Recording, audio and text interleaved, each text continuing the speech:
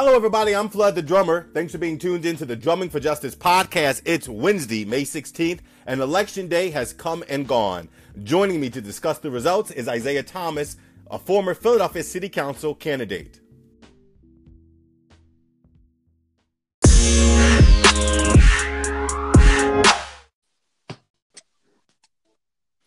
Isaiah Thomas, welcome back to the Drumming for Justice podcast, my friend. Thank you for having me. I appreciate it.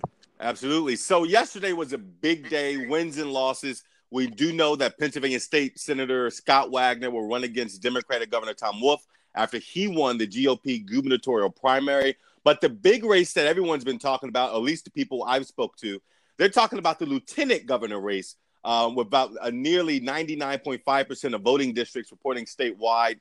John Fetterman, the mayor of Braddock's, PA, won the Democratic nomination for lieutenant governor of Pennsylvania. He beat out an incumbent, Mike Stack, who got 16.5% of the vote, and he beat Philadelphia mayor, deputy mayor Nina Ahmad, who got about 22.5% of the vote. Of course, Fetterman was endorsed by U.S. Senator Bernie Sanders. What was your thought on this race, and did you see this one coming? I mean, yeah, me personally, I did see it coming. I thought it was a really interesting race. I thought a lot of people involved ran good campaigns.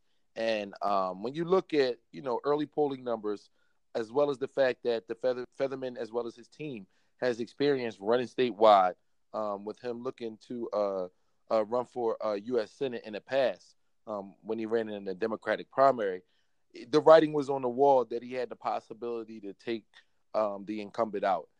When you include the fact that two people ended up running from Philadelphia and both of them had credibility, had name ID, and had significant money, you knew that there was a chance that they would split the vote, and essentially that's what happened. So you see the opportunity for Featherman to have a path to victory, and his team capitalized. Do you think that it helped that he had the Bernie Sanders endorsement, or was that inconsequential?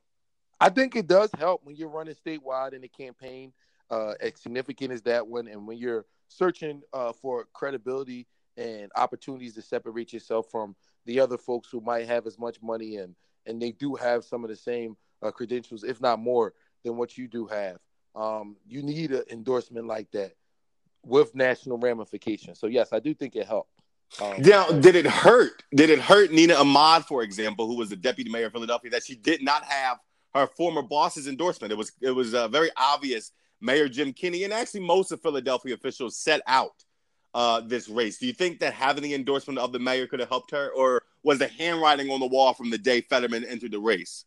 I definitely think an endorsement from the mayor would have helped her, but I also believe that it would have just made the gap closer. I don't think an endorsement from the mayor would have put her in position to win, because I think when you look at both her and Stack, the incumbent, running with looking to use Philadelphia as their base, you see an opportunity for the both to be split. One would have had to completely dominate the other, and unfortunately, without some type of craziness taking place, you don't really see that. So, and I heard that people just didn't like Stack. I think that there's a lot of rumors around Stack, his wife, the Stack campaign, and different rivals that he has, whether it's some of his contemporaries in the Northeast or some folks who have been saying that there's the rumblings of some racial undertones there. You just don't know. You don't know. Yeah. Well, there's some of it's rumors, and then other it was confirmed. I mean, it was confirmed in numerous articles that he berated his staff. He spoke to them in ill tone. I mean, even from what I understood, Governor Tom Wolf didn't even endorse him, right? The governor didn't endorse him. I think it was more his wife who had the issue with the staff and some of her communication with the staff than the actual candidate himself. And yes, the governor didn't endorse him, and so there was it was rumblings, but there was nothing definitive that anyone can point to say, on this date, such and such said such and such to this person. Yeah. But the rumblings was clearly enough for not just people to jump in the race, but for folks to decide that they didn't want him to be their nominee.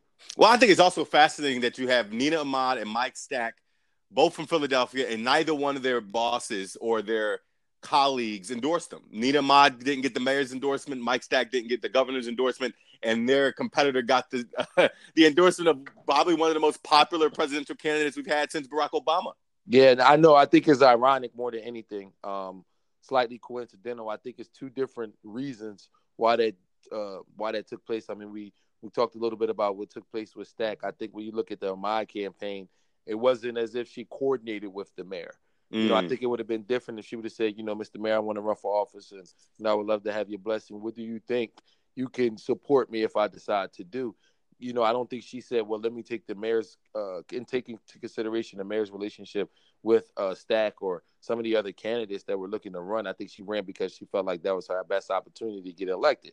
She had already started the campaign. She was raising money. She put an operation together. But she didn't initially want the seat. She wanted to go for Congress. Right. And so when the redistricting essentially took place, you know, it put her in a position where she had to make a decision. And I think she felt like the best way to become an elected official to bring the change that she wanted to bring was to run for lieutenant governor, specifically looking at how much money that she had. To me, it came off as an she came off as an opportunist because her message was, we need women in Congress. We need women representation. I'm going to be the voice of women and minorities. And then the redistricting happens. It looks like she's going to have to face some incumbents because initially she thought, I guess, it was going to be an open primary. And then she just kind of turned, just made a pivot. No explanation, just pivoted. And that's the difficult part when you decide to make a decision like that. I'm sure that her and her team, they had that conversation that there would be some backlash from people who would say, well, you know, you look like an opportunist. And so yeah. I'm assuming that her and her team, you know, brainstormed a way to be able to offset that narrative, and clearly this was the best that they were able to do. And again, I don't think it was an absolute terrible idea from a political and campaign perspective for her to run for lieutenant governor, because I think it would have been an uphill battle for her to run for one of the congressional seats that exists as it relates to the city of Philadelphia. When you look at the results, you can clearly see that is the case. But so you mean the incumbents were shoe-ins? Well, I don't want to say shoe-in because I don't want to discourage people from running for office. I want to say that it's an uphill battle. It's a difficult process. You're going to, you know, it starts with money, but then it's also about name ID recognition, credibility, what you've done in neighborhoods, how you can service constituents. And both incumbents, when you're looking at the ones who don't occupy the new seat, they both have long, politically long reputations for doing all those things that I just named. So it's an uphill battle if you're going to go after one of them and beat them. Do you mind if I ask who you supported in this race? No, I don't mind. I don't work for the city no more. Who'd you support? Well, I live in the 10th Ward, and I'm a committee person in the 10th Ward, and the 10th Ward is Congressman Evans' old legislative district. So, no, I'm sorry. Let me be clear. I was referring to the race for lieutenant governor. Oh, I actually voted for Nina. Okay. I didn't. I mean, with the rumors around Stack, you know, that's that. And I'm not gonna comment because I don't know. Based on the dialogue I had with Nina and me and her personally, and then, you know, the Featherman, not that Featherman personally bothered me, but the Featherman campaign in general, just, you know, I guess it's the petty side of me. But I just, you know, I voted for Nina. Well, no, don't brush over that. What didn't you like about the Fetterman campaign? Let's talk about it. Well, I thought the candidate himself ran a good campaign, and I thought, you know, his message. I don't have a problem with his message. I don't even have a problem with him going after Toomey in the future and using this as a launch. Senator Pat Toomey of Pennsylvania. Sure, I mean, and using this as a launching pad for that. I don't think any of those things are bad. I just, you know, for me, growing up in Philadelphia, you know, we often see people who look just like him, but just with melanin in their skin, and their professional options are so limited just because they want to carry themselves that way. And now, when you say look at him, we have to imagine that people who are listening are not from Philadelphia and exclusively from Pennsylvania. Sure. Describe who this guy is. So sure, when you say look like him. Often in the city of Philadelphia, you'll see a black male over 6 feet tall, maybe with a bald head, maybe not, with, you know, a significant more facial hair than what you would traditionally see in politics, with tattoos that are visibly showing, and, you know, consistently dresses in casual attire. I can see that. Casual is likely. He wears Dickies sometimes. I see that often in Philadelphia. I've been seeing that, my entire life. And people wearing Dickies, right? Absolutely. Just that. Yeah, but you've never seen candidates wear it. I've never seen a candidate wear a Dickies set. Absolutely. Never in my life. And so, if I look at, folks who look like me that grew up where I grew up, if they decided that they wanted to make a difference and that was the way that they wanted to present themselves, society would not receive that in the same way that they receive him. And it's the contradicting message that, we often give that, you can do anything you want to do, but no, not really. So you think he benefited from white privilege? No, I think it's the epitome of it, but I'm not faulting him for that. I'm hoping no. I'm not asking you. I'm not just picking fault. I'm just asking if he benefited from it. Absolutely. But one will hope that, and I don't. If you or anyone else voted for him, I wouldn't say, "Oh, Chris, shame on you for voting for Featherman." You should vote for the person that you feel like would best represents the constituents of the state, and that's what I did. And that's what you did. So it's not him personally that I have a problem with, because if I had to bet, I would bet that he would do a great job as lieutenant governor, and he will do some good work because he has motives that will put him. And I did vote for Fetterman, for the record. I did. Man, more power to you. You got it right. I don't think that's a bad thing at all. I think, I guess what I will hope is that we begin to have a serious dialogue around what does it take to run for office, and begin to be a little more accepting of any type of candidate that wants to run for office, if we can allow Featherman to do it. So, Isaiah, you ran for Philadelphia City Council. The first time, I believe you were under 30, and then the second time you were over 30. Did you ever, in either one of those occasions, say, "Yeah, I'm just throwing some jeans in the fitted"? I mean, I wish I could have, and But why couldn't you? Why do you assume that you can't? Because people will not perceive me as serious. You assume that? No, I do know that. So this is the thing. I'll say this. Number one, in the midst of running for office, there has been times where I've dressed what people in the traditional political world will call inappropriately. I'm not talking about not wearing a suit or maybe wearing jeans where you used to have a suit, or I'm just saying wearing the wrong colors. People will critique me for wearing the wrong colors, let alone not wearing a suit. So if I haven't even, if I walk into the wrong event at the wrong time as a candidate with the wrong attire on, that is the wrong perception. And it's the old narrative that, black men, we have to do twice as much to get half the amount. And I recognize that, and I think politics is no different. I'm hoping I think you're right. Featherman candidacy puts us in a position where that's not necessarily the place, where we're more accepting to all candidates. But my goal as a candidate isn't to make that message a little more clear. That's not how I plan a campaign. Now that I have a little more credibility than I did in the past, there might be a time where I will put on some jeans and maybe a button up with a blazer if the event is appropriate. But, that was something I was very cautious about, because I was fighting for my political credibility more than I was fighting to actually win a seat. Well, I mean, so he just took it the unsafe route. I mean, is that fair? He decided not to play safe. I mean, that's an example of white privilege, because often black folks don't have the opportunity to decide not to play safe, because that message doesn't land. It falls on deaf ears. Yeah. Well, I'll say this. I don't necessarily 100% disagree with you. I think some of what you're saying is actually really true. To your point, there have been times where I have spoken as a journalist in various situations, whether it be museums, the Barn Foundation on the Parkway. I spoke at a Microsoft event, their first Youth Spark event in the U.S., and other situations where, and at the Barnes Foundation event, that was a Knight Foundation event, I did wear a suit. But there were other events where I went to go speak. Even my appearance of Good Morning America, I wore my hat backwards, right, and had a hoodie on.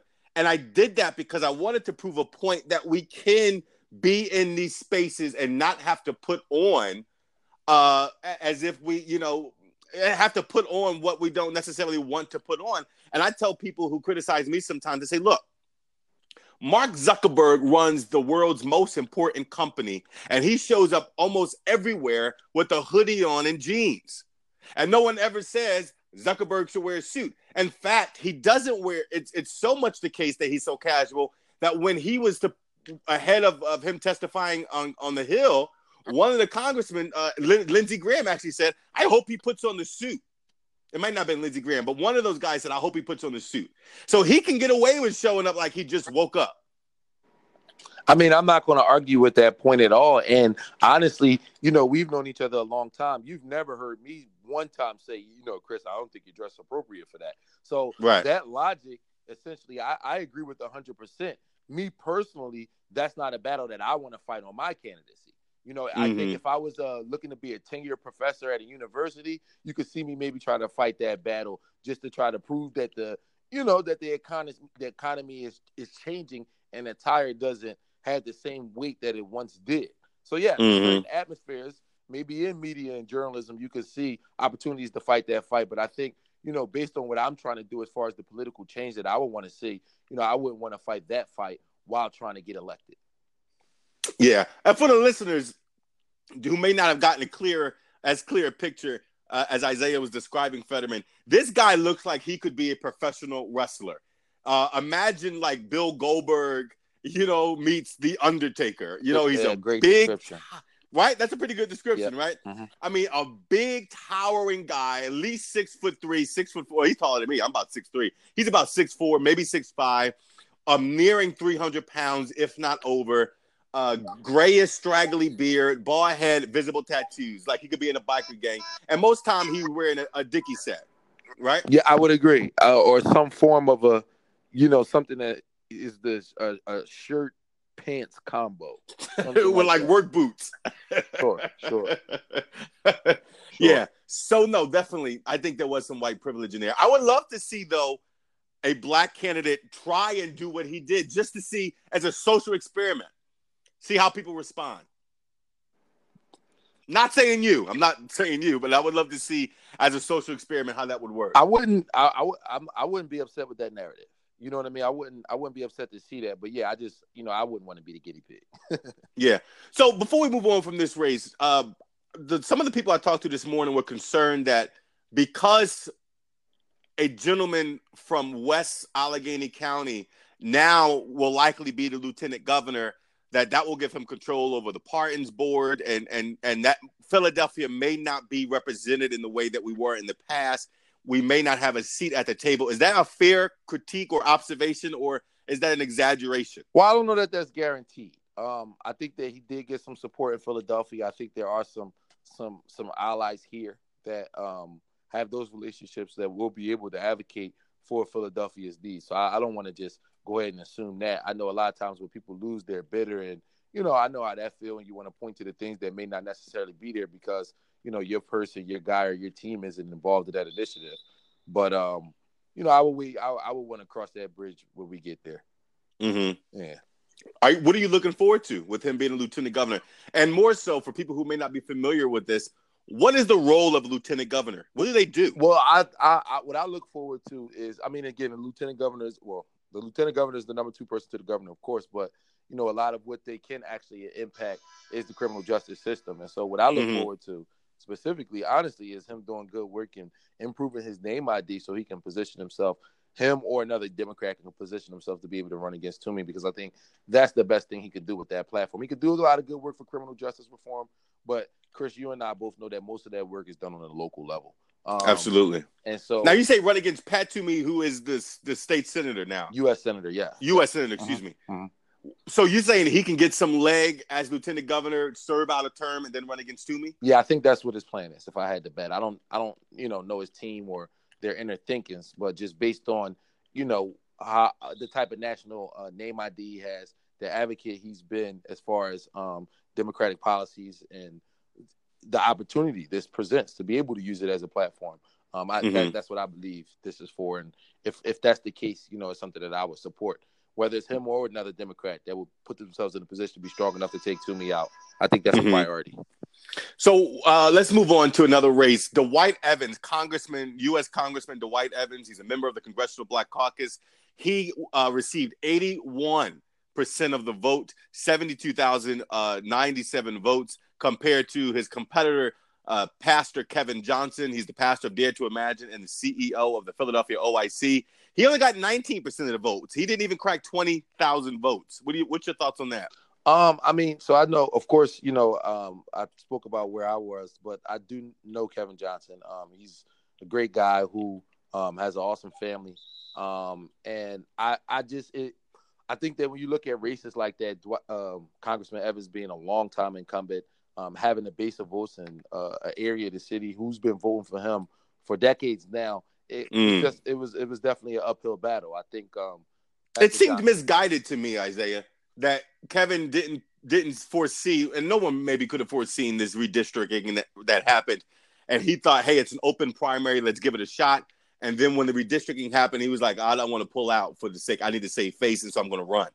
I mean, It seemed almost impossible that he was going to get the black church support that he thought he was going to get as a pastor. They were already firmly behind Dwight Evans. I know several pastors who Kevin had reached out to that wasn't willing to change their support. So it didn't seem like he had a shot from the jump.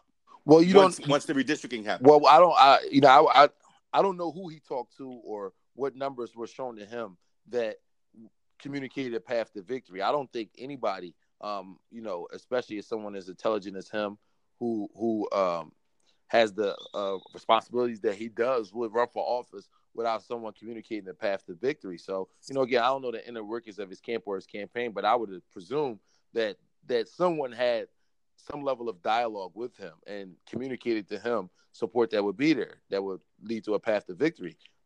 Again, the numbers didn't come out in his favor, but I don't think he ran a bad campaign. And one thing, what was his message? Do you know? Say it again. Did he have a clear message? I think he had a message in the sense of moving Philadelphia in a different direction, advocating for working families, and voting against career politician. Mm-hmm. I think that was the primary thing he tried to communicate to the constituents of the district. And I don't think he did a bad job. It's tough to beat an incumbent of that capacity unless you have a ton of money. You have to communicate to the constituents over and over and over again. And, at least where I live, where a voter turnout is pretty high, we didn't see a presence at all from the Johnson campaign on election day. Really? No. So he wasn't on the ground? No. And you got to understand that a lot of people make their decision as far as who they're going to vote for on election day. And part of that might have been, and again, we don't know why. Maybe his team didn't have the resources to cover the entire district, and they just decided to suspend coverage in places where they felt like he was strong. Again, I spent most of my election day in the 10th ward, so it's a little different for me as far as what I seen and what I experienced. But someone in West Philly might have a totally different story as to what they experienced. Yeah. Do you mind again? Do I ask in this particular race? Who did you vote for? I voted for the congressman. Again, I'm a committee person in the 10th ward, and that's the endorsed slate that we had been with for a long time, and I have a personal relationship with the congressman. He supported me in 2015, and I've lived in the district my entire life. And yeah, so this wasn't a hard decision for you, even though you know Kevin Johnson as well. Well, I do know Kevin Johnson, and I think it would have been it could have been possibly harder if he would have reached out to me and said, Isaiah, this is what I'm deciding to do, and I would love to have your support. But it wasn't the most difficult decision, though. Mm-hmm. What other races did you watch? And before we move on from this, Dwight Evans now will face Republican Brian Lee in the November general election after winning yesterday and defeating his competitor, Kevin Johnson. There was also another competitor in this race, Isaiah, who didn't get much press, Willie Singletary. He missed his deadline to be on the ballot. He was going to write in. He was a write-in candidate. I think he got about 350 votes. When I interviewed him last week, he said he was 100% confident that he was going to win this race, that neither Dwight Evans nor Kevin Johnson had more presence in the community than he did. Did Willie ever have a shot, even if he was going to be on the ballot? No. No? Why not? I mean, I don't see how. I think when you look at the fact that he had someone, I don't know him personally, but I know that he had somewhat of a troubling past as far as issues with the law and previous tenure as an elected official. I don't think that that's something that constituents will vote for when they have the opportunity to choose between the three candidates. I think that most people would choose that last. So I would say no. And then on top of that, I think most donors would donate to that last. It's very difficult to run for office in a district like that, in a seat that is so important to constituents right now. When you look at what's going on the federal level, I don't think that you could sell constituents on anything that's not, somewhat authentic and, that's not being communicated to them in their backyards. And you need money to do that. That's just how marketing goes, no matter what type of campaign we're talking about. Mm-hmm. What are the other races you paid any attention to? I believe the U.S. Senate was being voted on yesterday, correct? And Bob Casey won, who was an incumbent. U.S. Senator Bob Casey won his re-election. No surprise. Yeah, and he was uncontested. Right. No surprise there.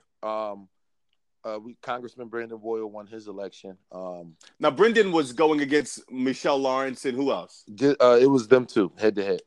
Okay. And the interesting thing is Michelle Lawrence, who was going against Brendan Boyle. Michelle is a former banking executive, I believe, at Wells Fargo. But the interesting thing about it, when she first announced, she's a member of Kevin Johnson's church, Dare to Imagine.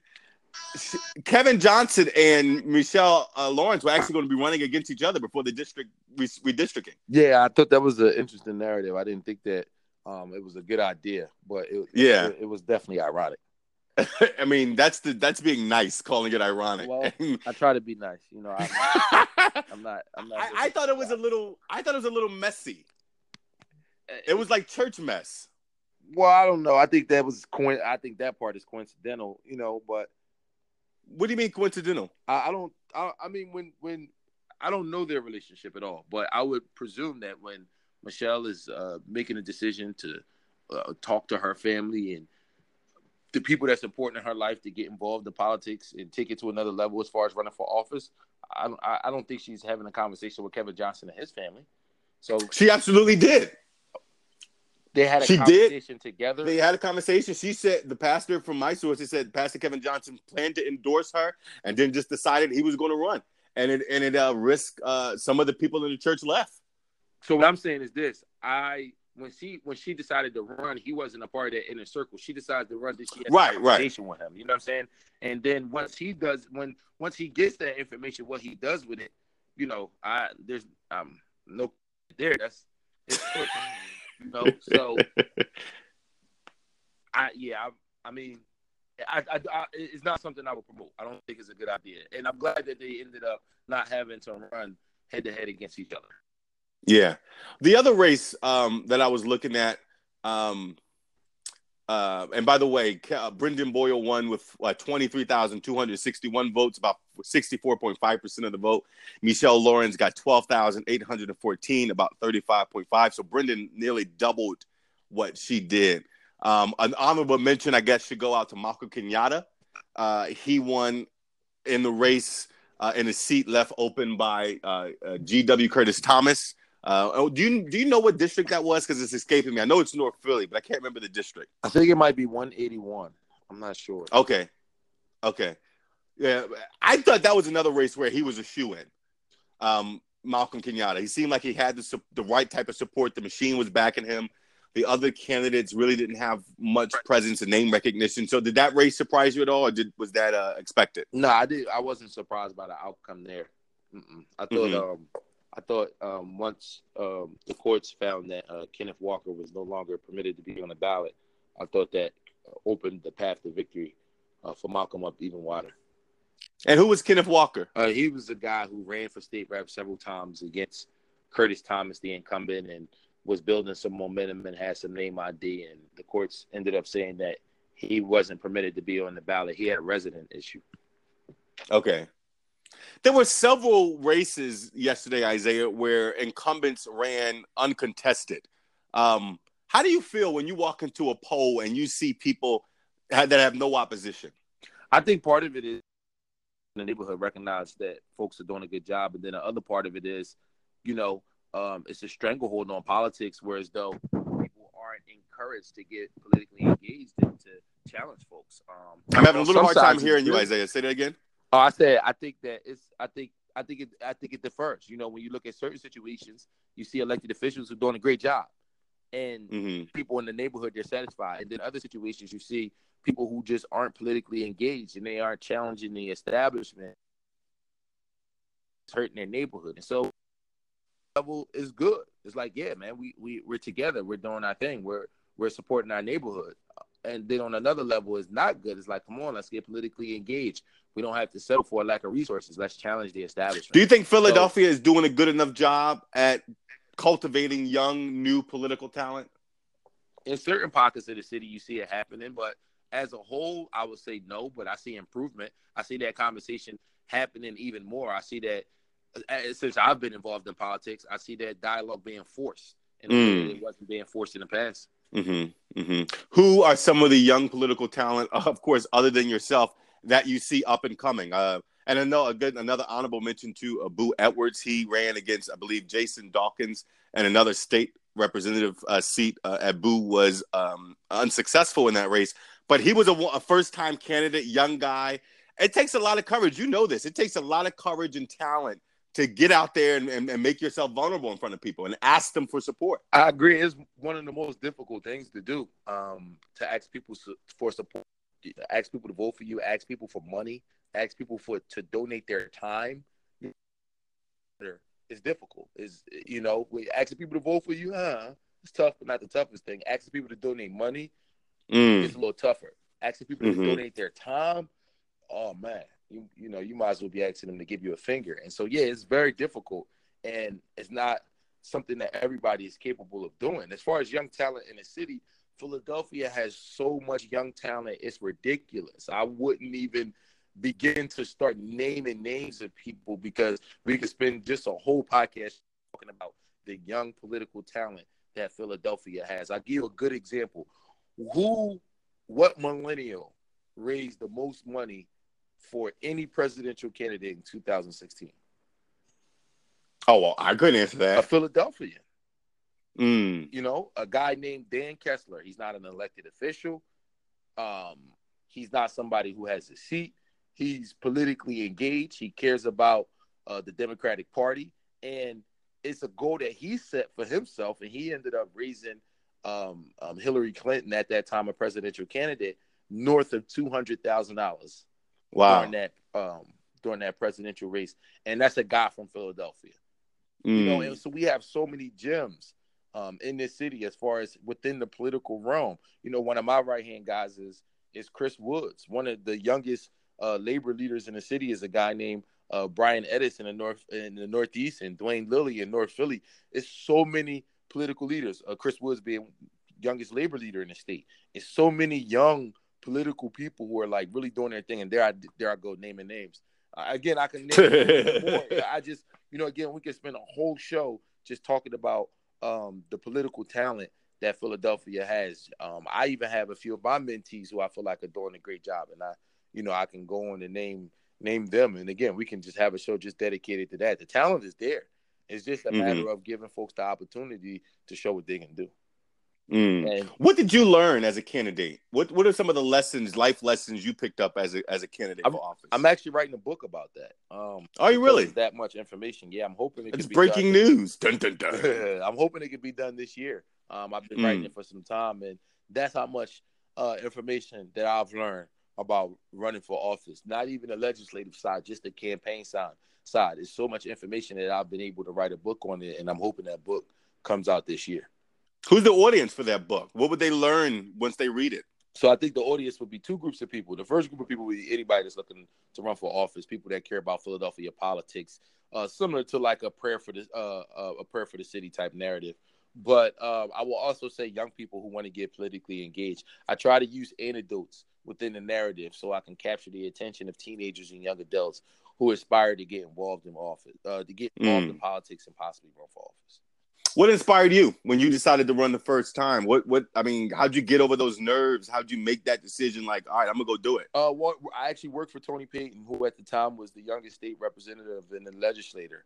He was representing the 179th legislative district, and what I watched from Tony was, a friend who was able to bring in so much as far as resources and institutional things that the district needed. And when I was able to see the change he was able to make as a state rep, and for him to kind of put the battery in my back and give me the idea to run for city council and really provide a lot of the funding for my first campaign, that's really what got me engaged. And ever since I got involved, it's been something that I've been persistent as far as a goal I want to accomplish. What's your message to some of the candidates? I mean, one of the things that I talked about earlier today, is where do these candidates go next? I mean, you have to. It depends. Everybody's in a different situation, and you have to be strategic and tactful. If you're running and this is your first time losing a race, the sky is the limit. It means nothing. You lost your first one. No one judges you off for losing your first race, and you have to go from there. If it's not your first time, but the key is after you lost your first race, whatever you decide to do next, if you decide to run, you got to get it right, because then you're beginning to damage your political reputation. The people who ran more than once, those people have to be very strategic and tactful in what they decide to do, because it's difficult to raise money when you've lost multiple times. Are you running again? Especially when you're not running for the same thing, because people see you as all over the place when you've lost multiple times. You're not running for the same thing. As far as me running again, that's the goal. If I'm able to have a good enough year and the constituents in the city of Philadelphia put me in a position where I have the right momentum and the right resources, the goal is definitely to run again in 2019. For city council at large or something different? That's the goal. That would be the goal, to run for council at large in 2019. That's the goal. Yeah. Again, if the resources are there, I would love to do it. If the resources aren't there, I'm not going to put myself in a position to not be successful. What's your vision, just to wrap up? What's your vision for the city of Philadelphia? Not as a candidate, but just as a political junkie, as an active citizen, as somebody who cares about justice, as a Black man. What's your vision? I just want to be a city that works for the people and works for the people equally across the board. And that's just not the case right now. And it can go from anything. We can talk about anything from the equality of schools, the criminal justice system, the taxes, the laws, all the way down to, the PPA and the parking authority and the potholes. And, you just feel like you get beat up by the city every which way. And I think a lot of our lifelong constituents, not new residents, lifelong constituents are losing hope in government. And they're starting to feel like the city is not for them. And that's a narrative that I want to begin to change. That's a perception that if elected, I would fight tooth and nail every day to essentially try my best to change. Yeah, and shout out to all the women who ran for House seats in Pennsylvania. Yeah, I just think there was a record number of women who ran for House seats in Pennsylvania. Several of them have actually won the Democratic primaries. Yes, which is awesome. So we're making some progress. I heard that the governor may actually it may not be that in the bag for Governor Tom Wolf, that Scott Wagner may actually be able to pull off a win. He's the Republican candidate. Any truth to that, you think? Well, if I was Governor Wolf and I was responsible for raising the amount of money needed to win that campaign, that's the narrative I would be pushing. But as a political junkie, he has no chance. Are you saying Scott Wagner has no chance? That would be yes. Why? I don't see a path to victory. I think Tom Wolf has just been. He doesn't have any major flaws to exploit in terms of legislative accomplishments or lack thereof. And on top of it, you have a Trump presidency. We had people coming to the polls yesterday telling us that they voting because they, we got to do something about Trump. And we like, whatever gets you here. It's the primary, but if that's what gets you here, we with you. And so, you still have that anti-Trump narrative. You might not have seen it produced as far as the amount of votes that were cast yesterday, but you still hear it in narrative and ideology. And so I think that will help Wolf in general. And I think as long as his campaign is able to communicate that Republican message across the state, I believe he'll be fine. Any insight into how Philadelphia did in terms of turnout yesterday? I haven't looked at the numbers as far as what turnout looked like, but I do know the numbers were down. It was down? They were lower than projected, yes. That's troubling. Yeah, especially when you look at last year, the numbers being so much higher than projected. Yeah. Well, last year you had a Larry Krasner on the ticket. Well, you also had the anti-Trump wave as well, and you have to give that some credit. And you had a district attorney who was going to jail as well. And so with all that controversy, you had a lot of media and money being spent on informing people that there was an election. And people like drama, people like negativity, and there was a lot of it. You had a turn, and that helped drive people to the polls. And this year was, as far as campaign season, was a lot duller. Last thoughts on the yesterday's election results and the candidates. Any last words, last thoughts? It was a lot of good wins yesterday. I congratulate all the folks who won. Some of the folks who didn't win, I can understand. I completely empathize and know what it feels like to have put you all into a race and not necessarily won. But I'm hoping that as a municipality, we can all move forward to put ourselves in a position where, we have that government that we desire that works for all the constituents. Because there's a lot of us who feel like we're being disenfranchised right now. And I know you understand where I'm coming from. And I bet most of our listening audience does as well. Absolutely. Isaiah Thomas, give your information online and how people can reach you for those who are listening and like what you're saying. Sure. My Twitter name is Candidate Thomas. My Instagram name is Isaiah, ISAIAH, Isaiah Thomas, the number 4, Philly. On Facebook, it's Isaiah Thomas, ISAIAH. Kind of difficult to find because it's a lot of Isaiah Thomases. But I do have a Citizens for Isaiah Thomas page that people can follow on Facebook. And if you like the message that you hear thus far, and you do believe that I can run for office, please feel free to donate to our campaign because we need the support. So thank you. Absolutely. Educator, mentor, leader, Isaiah Thomas. Again, you can follow him on Twitter at Candidate Thomas. He is a former Philadelphia City Council candidate. Do you have another thought? Nah, man, that's it. I appreciate you having me. I love talking politics, love talking election day. I'm excited to see all the people running for office. I'm anxious to see the good work that the candidates who won are going to do, and I look forward. Absolutely. You can follow me on Twitter, Facebook, and Instagram at Flood the Drummer. Subscribe to Drumming for Justice podcast on iTunes, Apple Podcasts, Anchor, Overcast, Pocket Cast, and wherever else podcasts are available. Leave a review on Apple Podcasts. Give us a 5-star rating. We'll blow you a kiss back. Until next time, for Isaiah Thomas, I'm Flood the Drummer, and I'm drumming for justice.